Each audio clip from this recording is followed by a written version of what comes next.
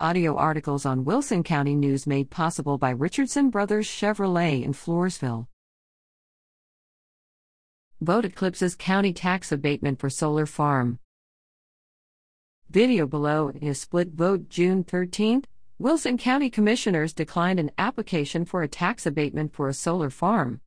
The application came from Clear Fork Creek Solar Project, LLC, who offered the county $1 million a year for 10 years beginning in 2025 in exchange for having to pay no property taxes during that period.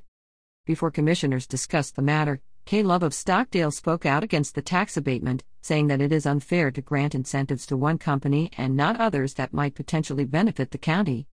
How can you give one company an abatement without giving it to all companies? She said, expressing doubts that a solar farm will provide jobs to county residents. I don't think this abatement will contribute to anything.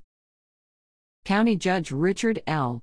Dickey Jackson explained that the purpose of tax abatements is to encourage businesses that will provide jobs and other benefits, as well as eventually increase sources of tax revenue.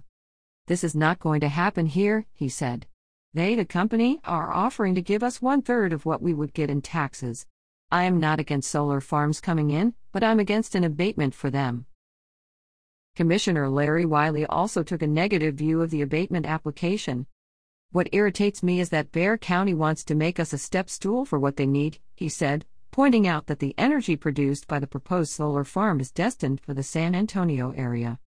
Wiley, who plans to retire as commissioner at the end of 2022 after 16 years in office, said, "If it's the last thing I do, I won't vote for it."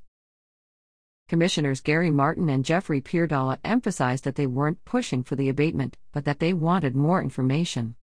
I think we owe it to ourselves to follow the process in place for considering abatements, Martin said. Honestly, I don't know if it's a good deal or not. Martin noted that the county does not have projections for what the potential property tax revenue from the solar farm would be over 10 years. He also said commissioners previously agreed to hold a public hearing about such abatement requests. Jackson responded that commissioners also can decide not to have a hearing. County Auditor Brenda Trevino said that the $25,000 the solar company paid to make the application did not commit the county to any course of action.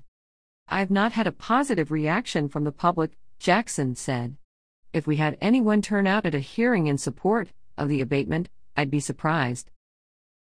Commissioner Paul File offered that solar farms will eventually come to Wilson County, regardless of any tax abatement. When they come, they'll benefit the citizens by paying taxes, Jackson said. File moved to decline the abatement and was seconded by Wiley. Martin and Peerdalla opposed the motion, leaving Jackson to cast a deciding vote on the motion against granting the abatement. Read about other action by commissioners in the meeting watch on page 6A. Grips at WCNonline.com.